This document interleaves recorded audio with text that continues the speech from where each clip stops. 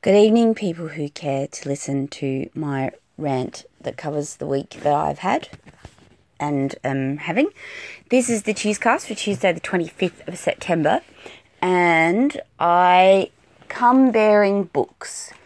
I think really at the heart of it, this is probably as much a book review program as it is anything else.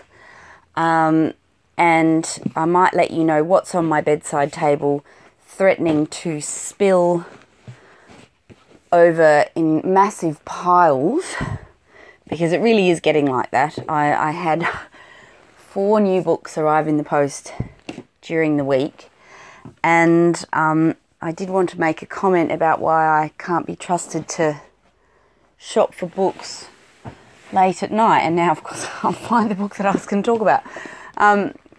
It's a little tiny book about Agrippa, but it's not really about Agrippa. It's a ridiculous... here it is. It's fallen onto the floor, where all my books are constantly threatening to fall, and this one's the one that's actually fallen. So, after watching an episode of Billions where Taylor, my hero, remarks that because they have read Agrippa, dollar bills comment won't work on them, and I thought, I don't really know anything about Agrippa. So I went on eBay, as one does late at night after a glass of wine, and bought a book called The Lady's Oracle by Cornelius Agrippa, and I'm sure this is not at all what I need to help me understand. This is really all about how to deal with courtship problems. It's really a divination tool for romantic fortunes, and since I could give a fuck about romantic fortunes, it'll be about as much use to me as a chocolate teapot. But it's a very pretty little book, and I might keep it. Might as well. I'm still reading my copy of Stephen King's On Writing, a memoir of the craft, which is my preferred book to read last before I turn the lights out. I've read quite a few Stephen King's in my reading life, and I've come to view him as something of a good egg. He is, to all accounts, a decent human and a good writer, and I think he's a really suitable person to go to for advice on improving at being a writer, which I think is something that I should be working on, because I love writing and I love reading, and I have great respect for the craft. So yes, I'm reading that. I'm also I'm over 2/3 of the way through now of The Water Will Come, Rising Seas, Sinking Cities, and the Remaking of the Civilized World. It's not a huge page turner in the way that, say, The Gift of Fear was, or Dollars and Sex, but it's a really good book, and I will finish it. I ordered a book. I can't remember how I came to it, but I was reading something, and it led me to find this book by David Graeber called Bullshit Jobs, A Theory, and it's quite a remarkable book. It's really sort of an extrapolation on a blog.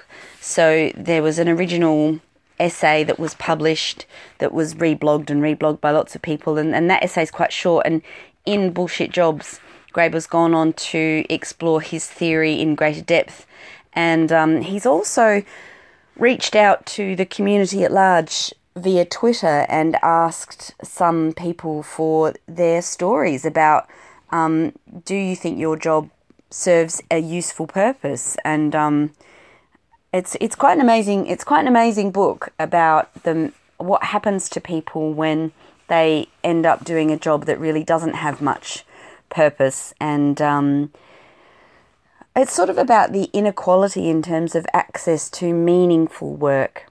And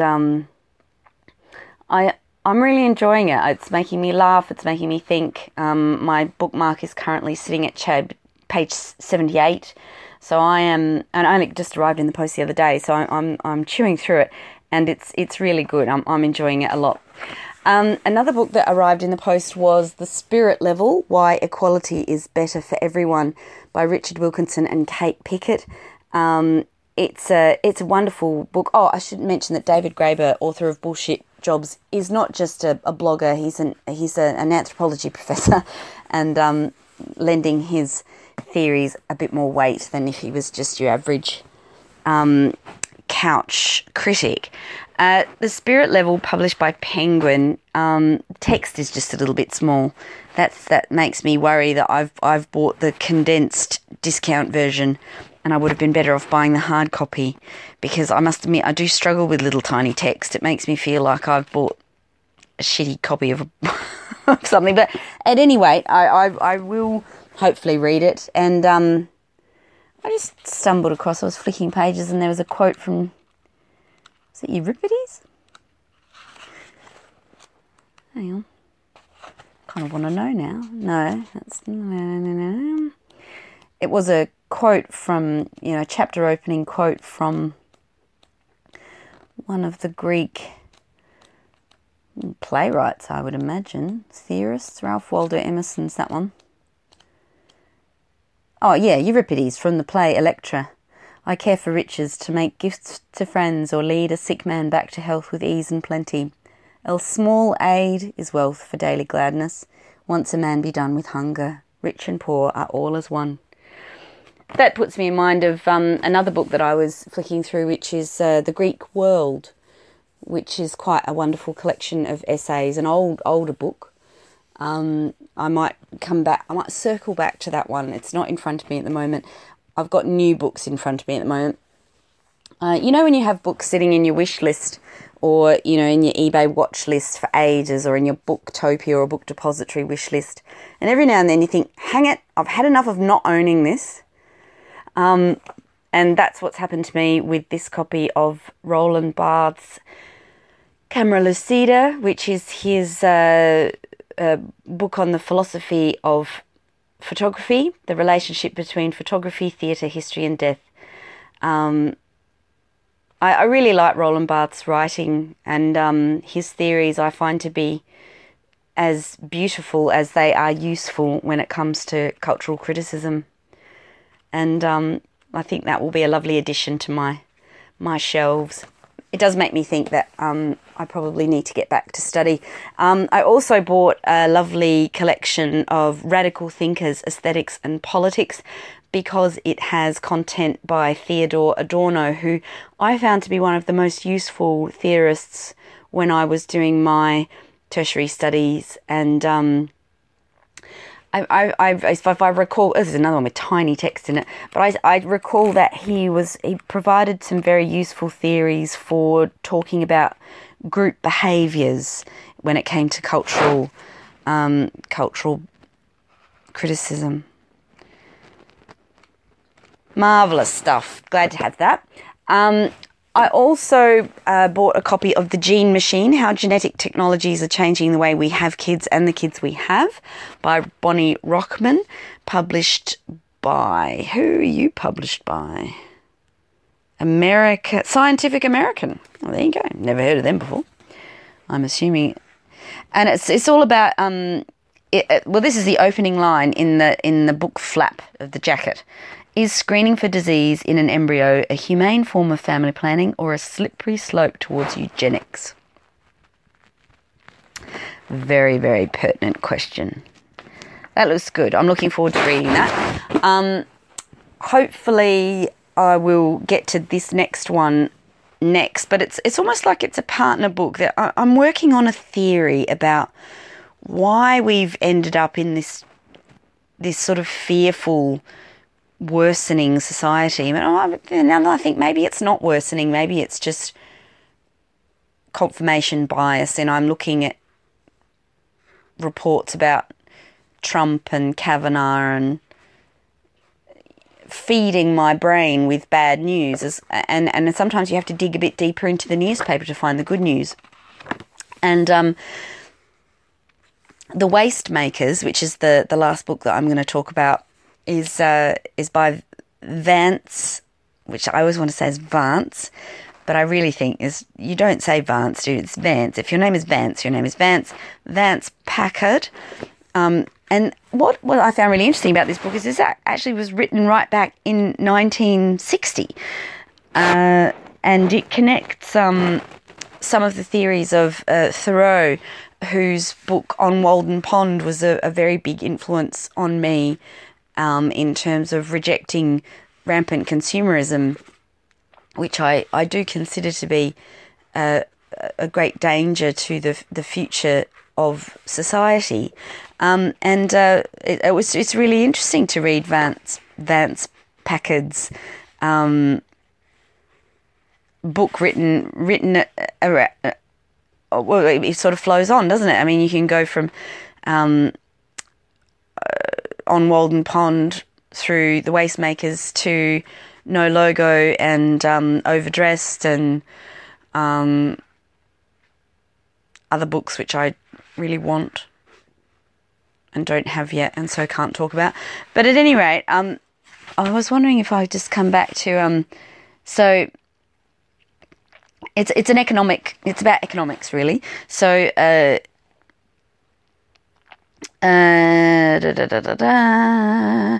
the wake of World War II, the boom to end all booms was leaving us with a new theology. Out of all the anxieties created by the desire to make the economy hum at ever higher levels has come a clamour for growth. Jobs and growth, jobs and growth. The mantra of our recently departed Prime Minister. Economic thinkers of many stripes have joined in the call. Certainly this is the first time in history that the felt need for growth has been so self-consciously vocalised. A brief recession in the late 1950s made it clear that we had a new master. At a press conference, President Eisenhower was asked what the people should do to make the recession recede. Here is the dialogue that followed. Buy. Buy what? Anything. And that definitely flows into the Keynesian response to the global financial crisis that was heralded with keeping Australia out of the worst of it, which was that we were all basically given, was it $700 or something? It was about $700 to just spend, and that spending kept the economy ticking over. It hasn't staved off stagnant wage growth and the yawning chasm of inequality growing in Australia, but it did, from an economical standpoint, prevent some of the housing market instability, although I think we've just postponed it really. But there you go. That is what I've been reading. I've started watching The Good Place with that wonderful lady Kristen Bell, who I first saw in an episode of Deadwood. She had a really cool part in Deadwood, and then she went on to be in things like Forgetting Sarah Marshall. I've never seen Veronica Mars, but I know I probably should. And I'm really enjoying The Good Place. I've watched a lot more episodes and got a lot more fondness for Ted Danson than I thought I would have. And especially because I kind of don't want to gorge on Billions and run out of Taylor Mason before I'm ready. I've slowed down a bit with Younger. I'm still watching it and loving it. But after something happened that was sort of, it had been leading up to the whole time, I kind of was like, well, where are you going to go from here? Like, I'm a bit anxious about how they're going to treat my poor fragile heart after giving me what I wanted. So yeah, that's basically my report for the week. I'm glad to have gotten around to doing this, because I didn't want this to be a week where I went, it's too hard, it's too late, I've got too much to do. All of that's true, but this is an important part of my life, and if you've listened to it, what can I be but extremely grateful that you've chosen to spend a bit of your time with me. And I hope that you have a good week. I want you to take care of yourself, and I will see you next Tuesday.